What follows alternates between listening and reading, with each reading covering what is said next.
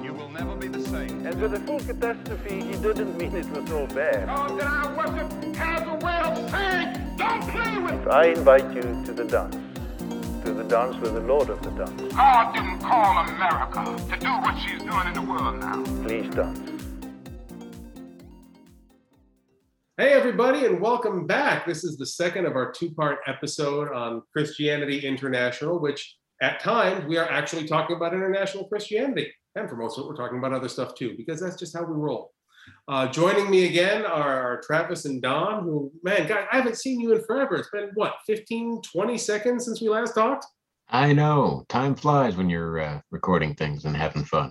Oh, thank God for video editing. That's Yep. the joys of this is we can get 2 full episodes out here in one Zoom call. Gotta love it. So we were talking, we're going to roll it forward from here. We were talking about, we had just gotten back to international Christianity. We were talking about those down moments and those up moments and where the divine can be experienced, particularly in those down moments. And the reason I decided it was good for us to break where we did is because I guess you could say I was hit by the Spirit with the perfect question to ask. And I wanted to save that to kick off our second half discussion. We talk a lot about God being present in those down moments, God being present in those places where you don't expect God to be. And in my years of working with Christians in Japan, my biggest and often most surprising experience was meeting with people who had no conception of what Christianity is, who had no conception even of what religion was, but who could perfectly elucidate moments of encountering the divine in those moments of doubt, encountering God in their lives without a clue of what it was they were actually talking about. And people who went from those moments to develop themselves in ways that were, for many of them, more Christian than any Christian I've known. So I joke about this. Some of the best Christians I've ever met have never once encountered Jesus. And that was one of the things I took away from my time ministering here in Japan. I'm sure you guys have had experiences with people like that. What are your feelings on that sort of thing? Well, don't all answer at once. Dom, you got one? I'll follow you. All right.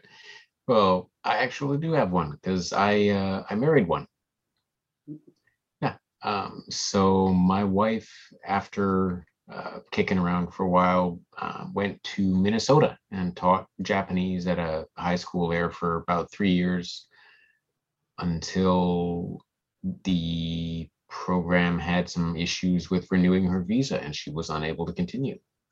And she wound up getting shipped back to Japan. And then as part of reinventing herself after that, took jobs teaching English part-time. And there's where she met me. And I said, well, hang on a minute. We're teaching at a Christian elementary school. I'm like, so how are you a Christian? She says, well, no. But I was exposed to bits and pieces here and there. And I grew up, like I learned piano at a church. And so I'm familiar with all the hymns and this and that. And I met a lot of Christians when I was in the US, obviously. But what really drew me to her is working with her and watching her. Her conduct was just as Christian as anybody else that I'd ever met. And it really made me wonder, what is it that makes a person a Christian? Is it the talk or is it the walk? And it was one day talking with some friends afterwards from Kobe Union and flipping through, and I hit upon, there's a verse in, I want to say it's in Romans, that says, for no man shall be without excuse. All shall know God and no man shall be without excuse. And that kind of hit me as saying, well, you know what? Even people who don't know the word or the Bible or the gospel will still connect with the divine and connect with God and understand through those moments and through times when they're broken and push on and are healed. And so they will all have the opportunity to experience God, whether they know it as God or not.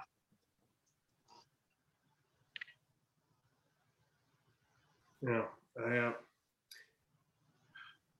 gotta love when you have those encounters with it in your own life.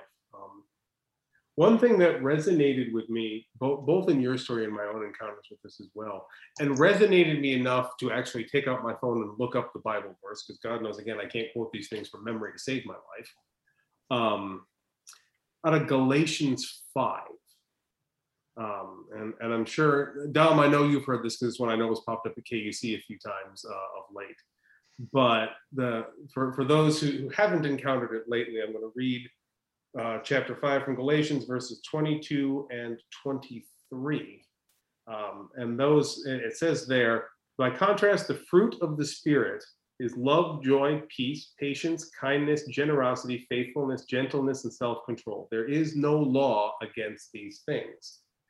It seems at first glance like that might not be related, but the more I think about that, the more I listen to it, I'm like, wait a minute.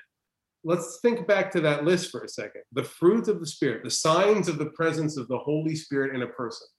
Love, joy, peace, patience, kindness, generosity, faithfulness, gentleness, self-control. I didn't hear a statement of faith in there anywhere, or tithing or church membership.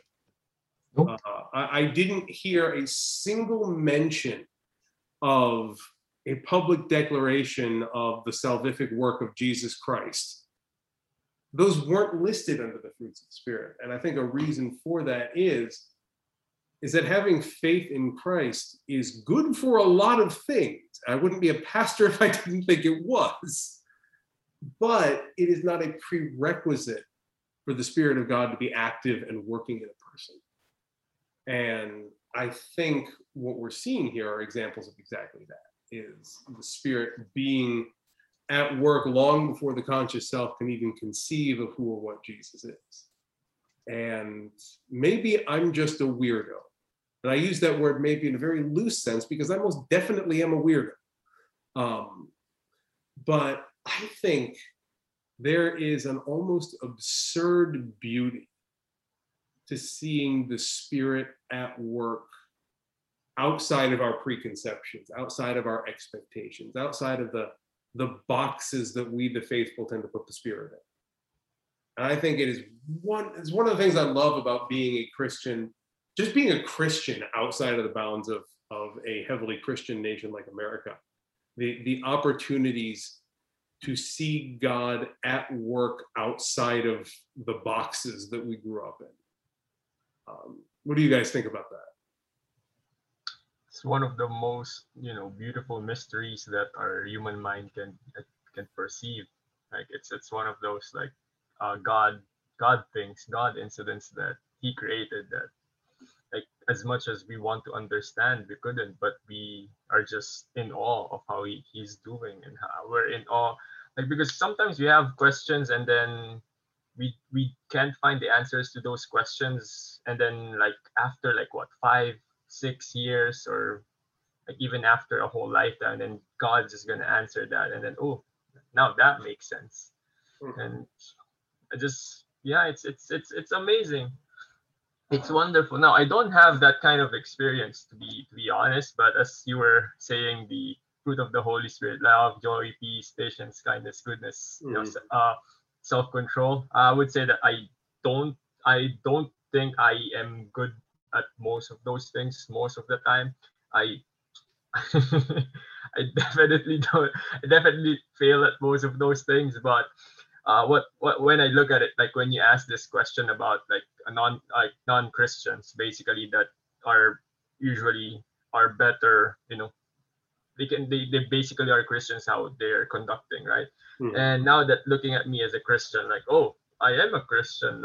Why am I not like that? And that's one of the most amazing things that sometimes I see that God is challenging me, because God is helping us to transition into the best version of ourselves.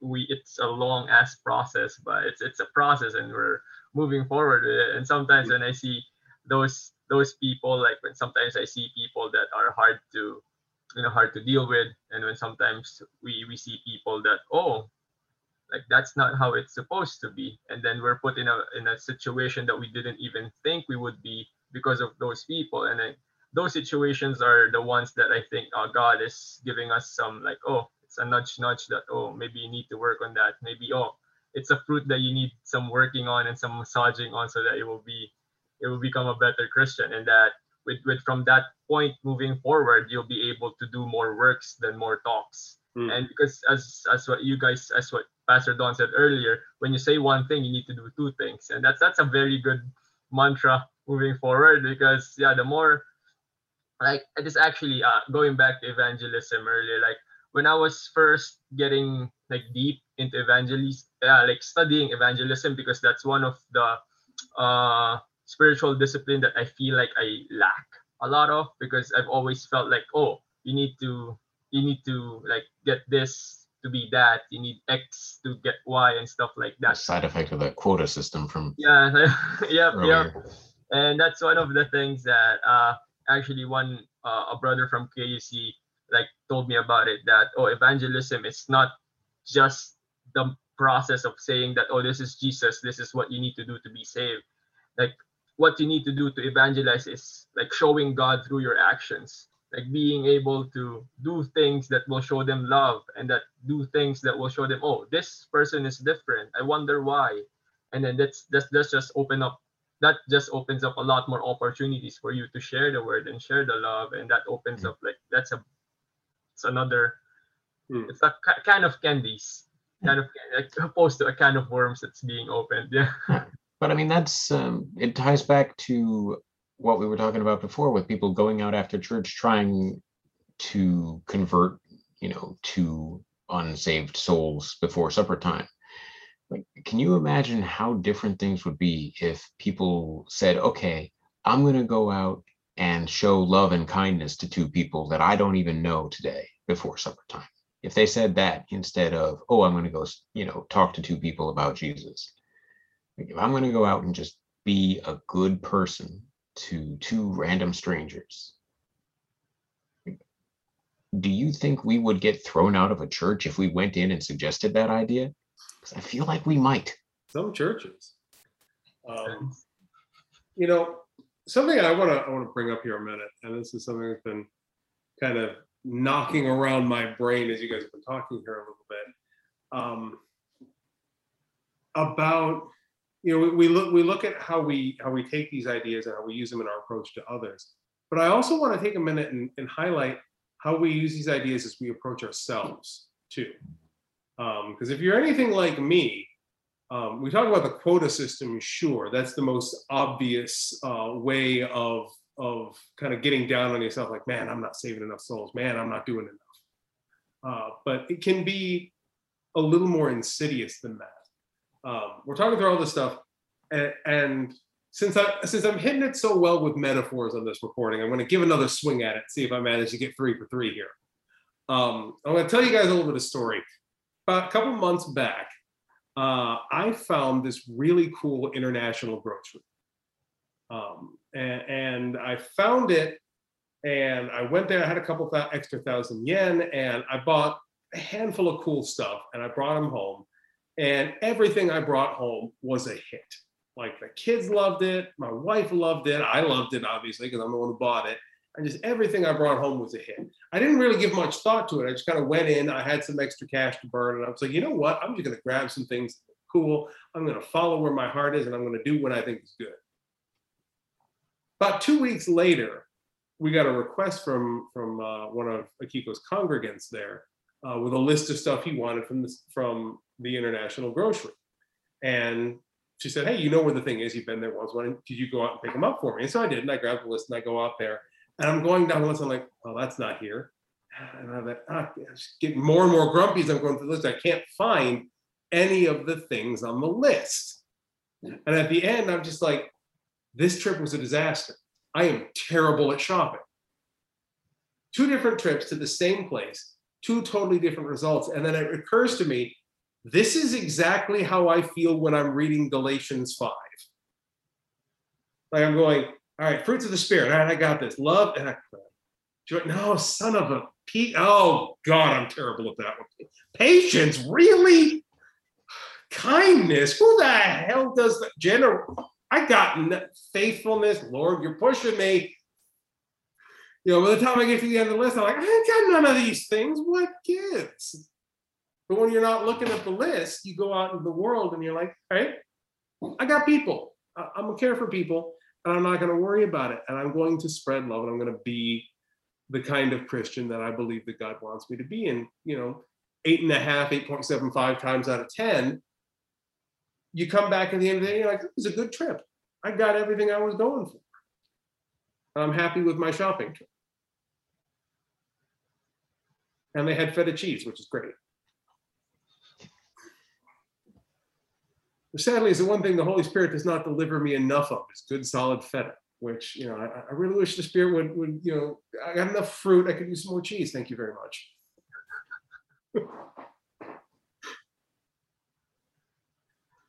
So how'd I do? I get a good metaphor that time?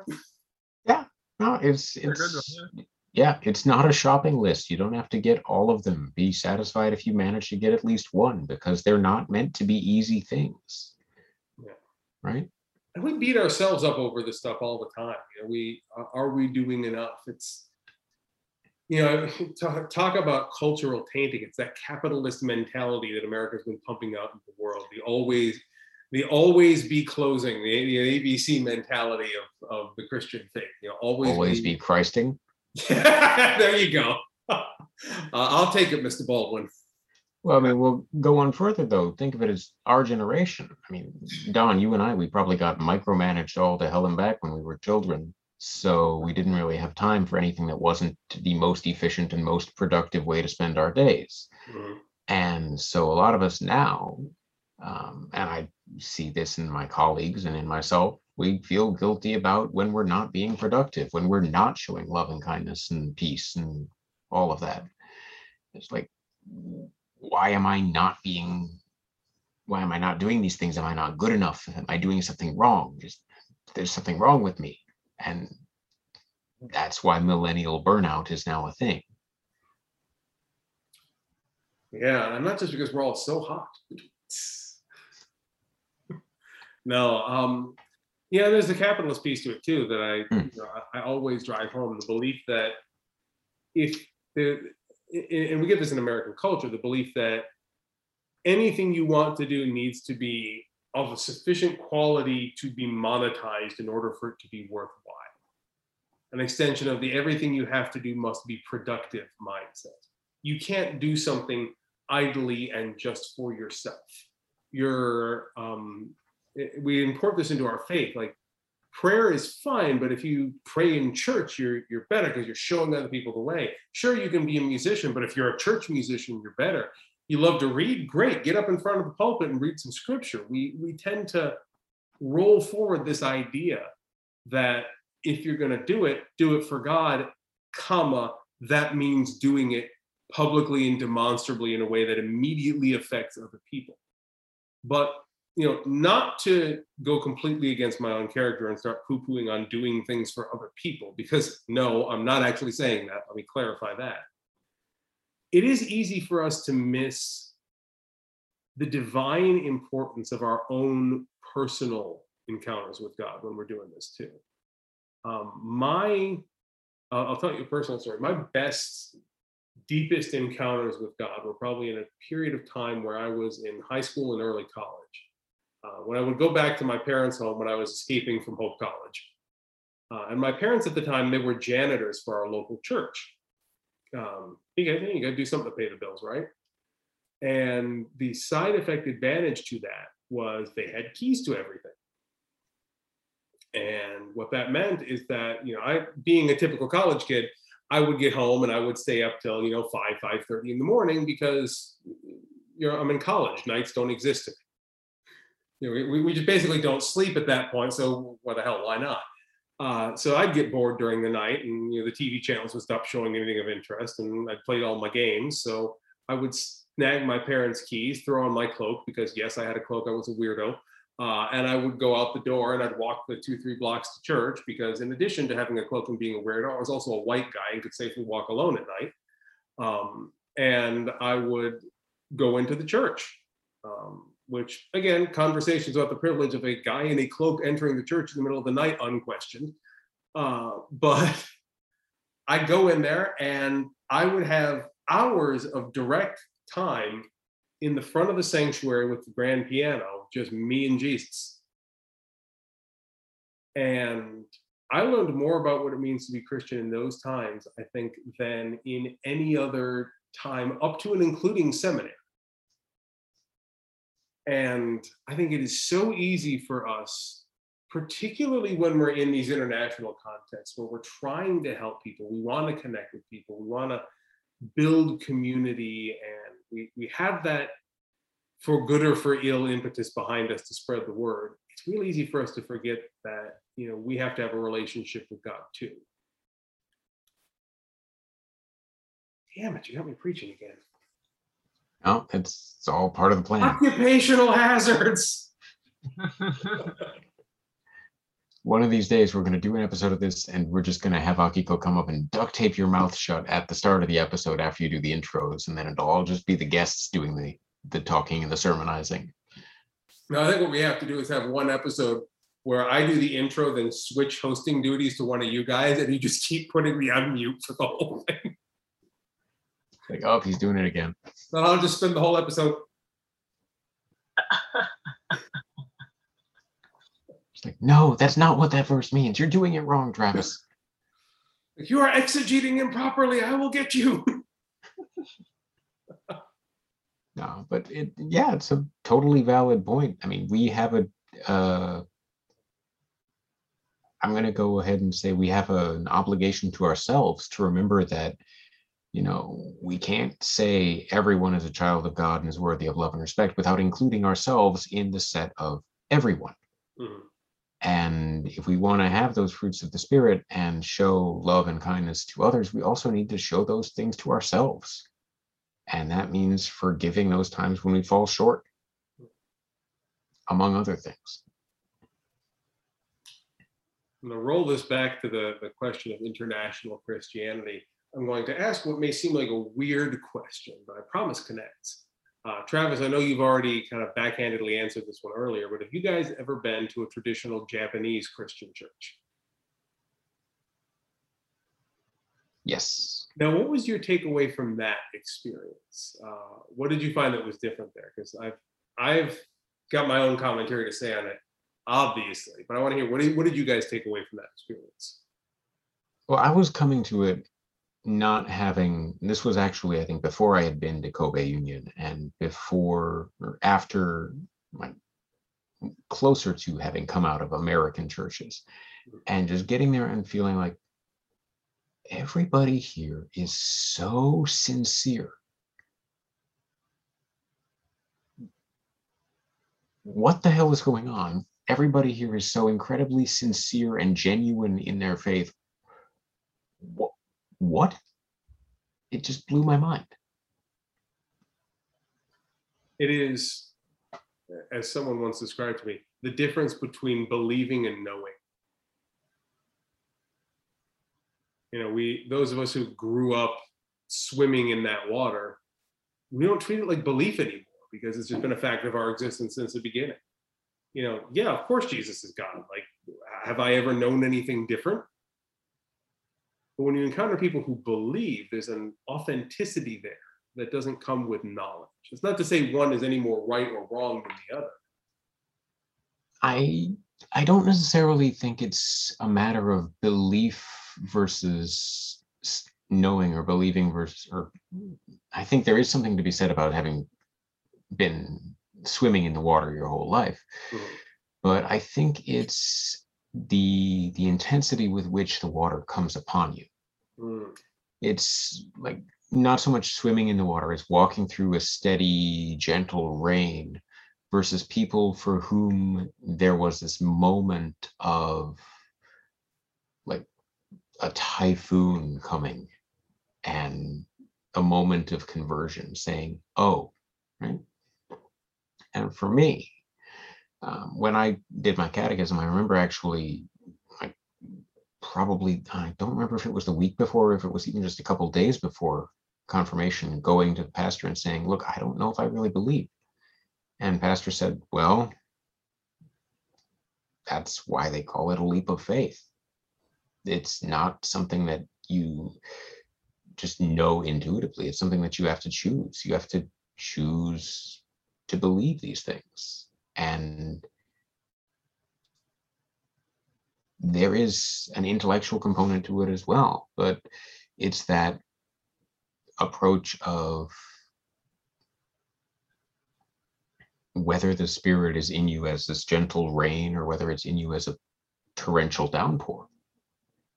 And it was the first time that I had really been exposed to that downpour, for people who were experiencing Christ, experiencing their faith as not just this sort of background noise, but as a more measurable chorus. Yeah. Yeah, definitely. It's really, you feel so much more appreciation of stuff and of things when you see something like that. It's like being able to live in this, in your own like bubble, as what you said earlier. It's like having that water, like swimming in the water for a long time, basically swimming in the water in your whole life, and then you're just, you're just, oh, this is water, oh, this is God, yeah, Jesus is God.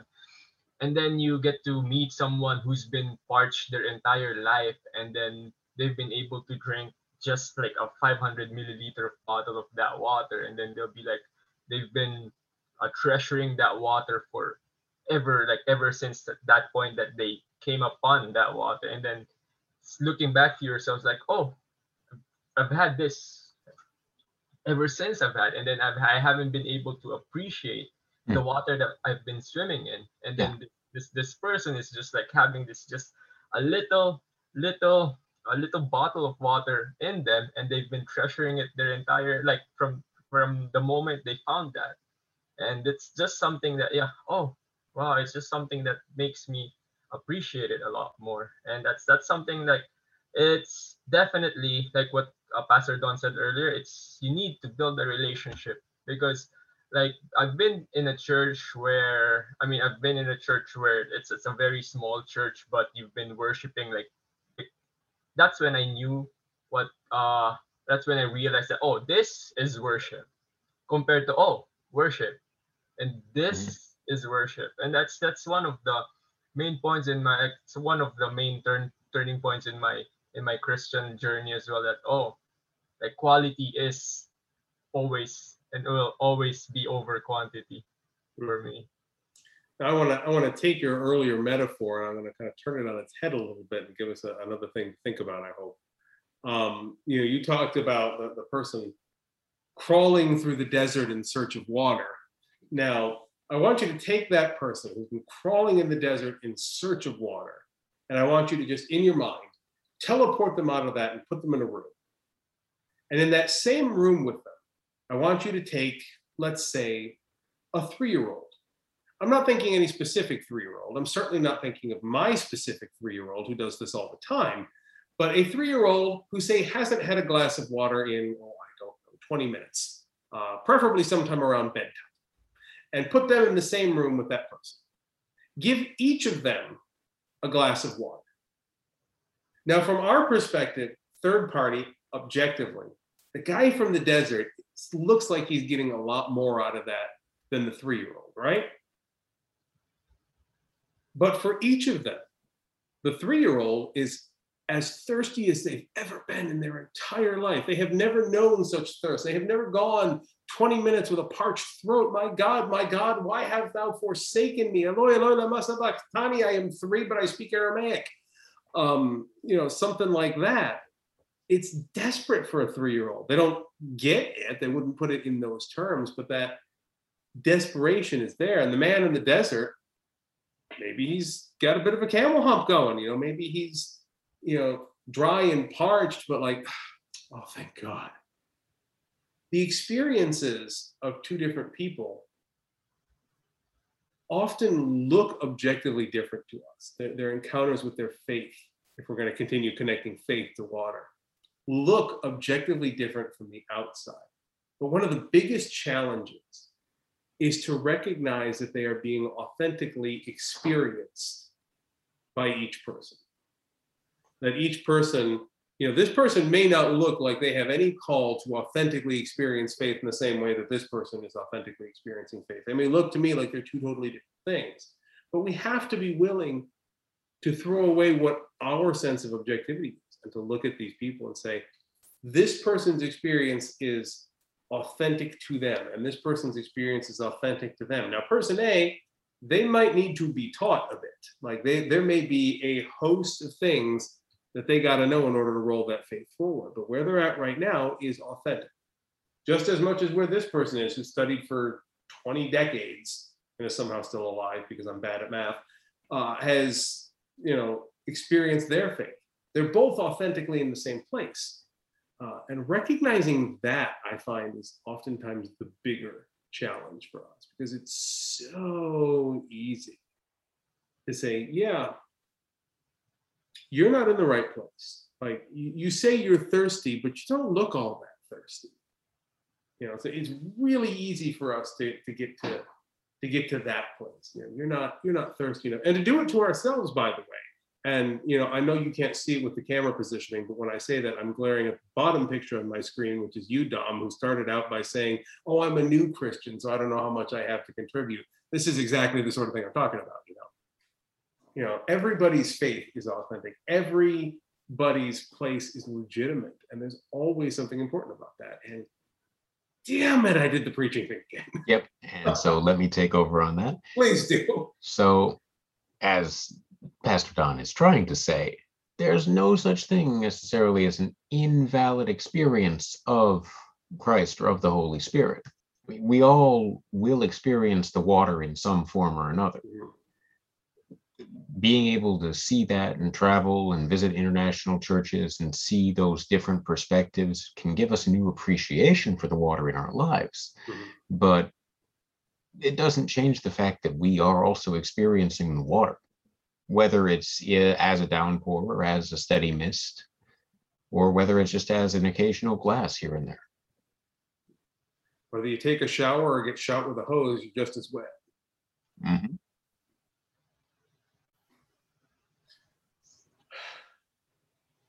So what is there left to talk about? We've strayed away from international Christianity, but I think we've touched on it a few times.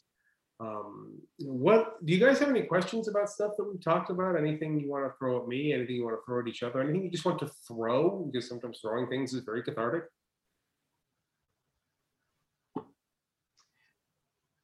I just seem to remember a picture of one of your children studying a large book of theology with your wife.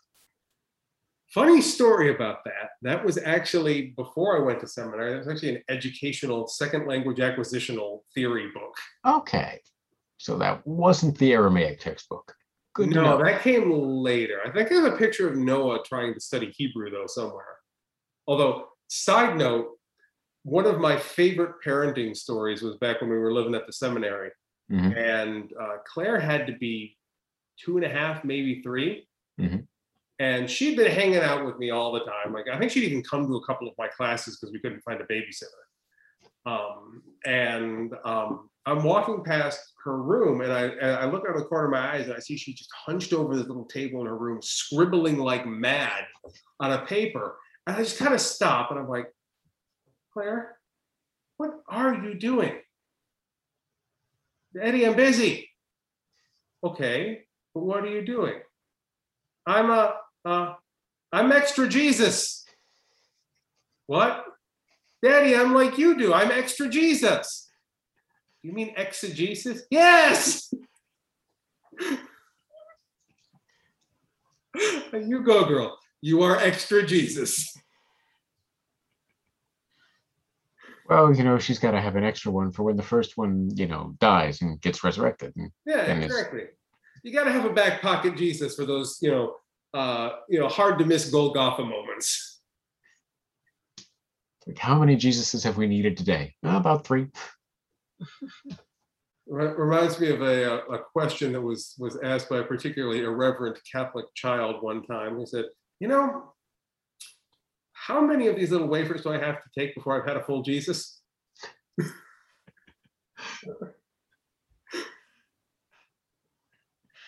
You gotta laugh. Just some part of my extremely tired brain combined that with the Monty Python Mr. Creosote sketch for a proper faith explosion. Oh Lord!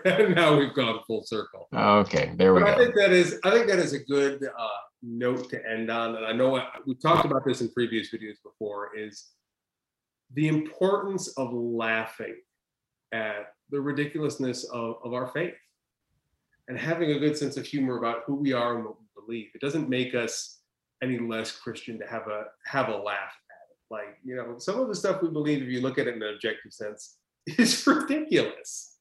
And that's okay. Because who we are and what we're meant to be isn't meant to be entirely rational. Because I've never been an entire human who was entirely rational. And it's fun to own it and to make cracks, because I got to tell you, I am pretty sure God has a sense of humor because I exist and I have purple hair and I'm a pastor. Yep. All right, then why don't we go ahead and call this then for tonight? We've, I think, got definitely a bunch of good material. I can't thank you guys enough for this. This has been a wonderful conversation, even if I was terrible at the whole not shutting up thing. Yeah, you kept us on track Yeah, it was good. for a given value of on track. Oh, I do what I can. We'll have to make sure we get another one of these Japanese episodes in again soon. This was a lot of fun. Thank you guys so much for sticking around for this one. For the sake of anyone who's still watching to the end of our second episode, this is it for this two-parter episode. Thank you so much for sticking around. If you didn't catch us on the tag of the last episode, we're doing a bunch of different things. These episodes that drop every Friday. We've got Psalms from the Trails that drop almost every Thursday, except for last week when I got the vaccine, or that was a couple of weeks ago. In any case, most Thursdays, because I'm occasionally unreliable. Scriptures and sermons come out on Sundays, Mondays-ish, except on Sundays where I'm equally unreliable because we're doing a bunch of stuff and we're a new community. Sometimes stuff happens. And hey, we're only human. Yeah, we're only human. That is definitely broadly true. I'm thinking of myself here, of course. But let's see. The most important thing, though, for all of the things that happen or sometimes don't, the one thing that always happens with this community is our Discord server. Conversations popping off there all the time. We're learning. We're still slowly but surely, much slower than I expected, but we're working through our Bible study on the book of Mark. With any luck, we may actually make it to the end of chapter 1 by the time this video airs. So dive in on that if you haven't had a chance yet. We got a bunch of other stuff going on. All of this you'll find at the website, links in the description. And most importantly, if you pop in on the Discord server, there is the off chance you'll be able to engage in conversation with these two wonderful gentlemen who, once again, thank you for joining me today. It's been so wonderful to talk with you guys. It's always a pleasure. Definitely a pleasure. Yep. All right. So for the rest of you still watching, thanks again and have a great week. Take care.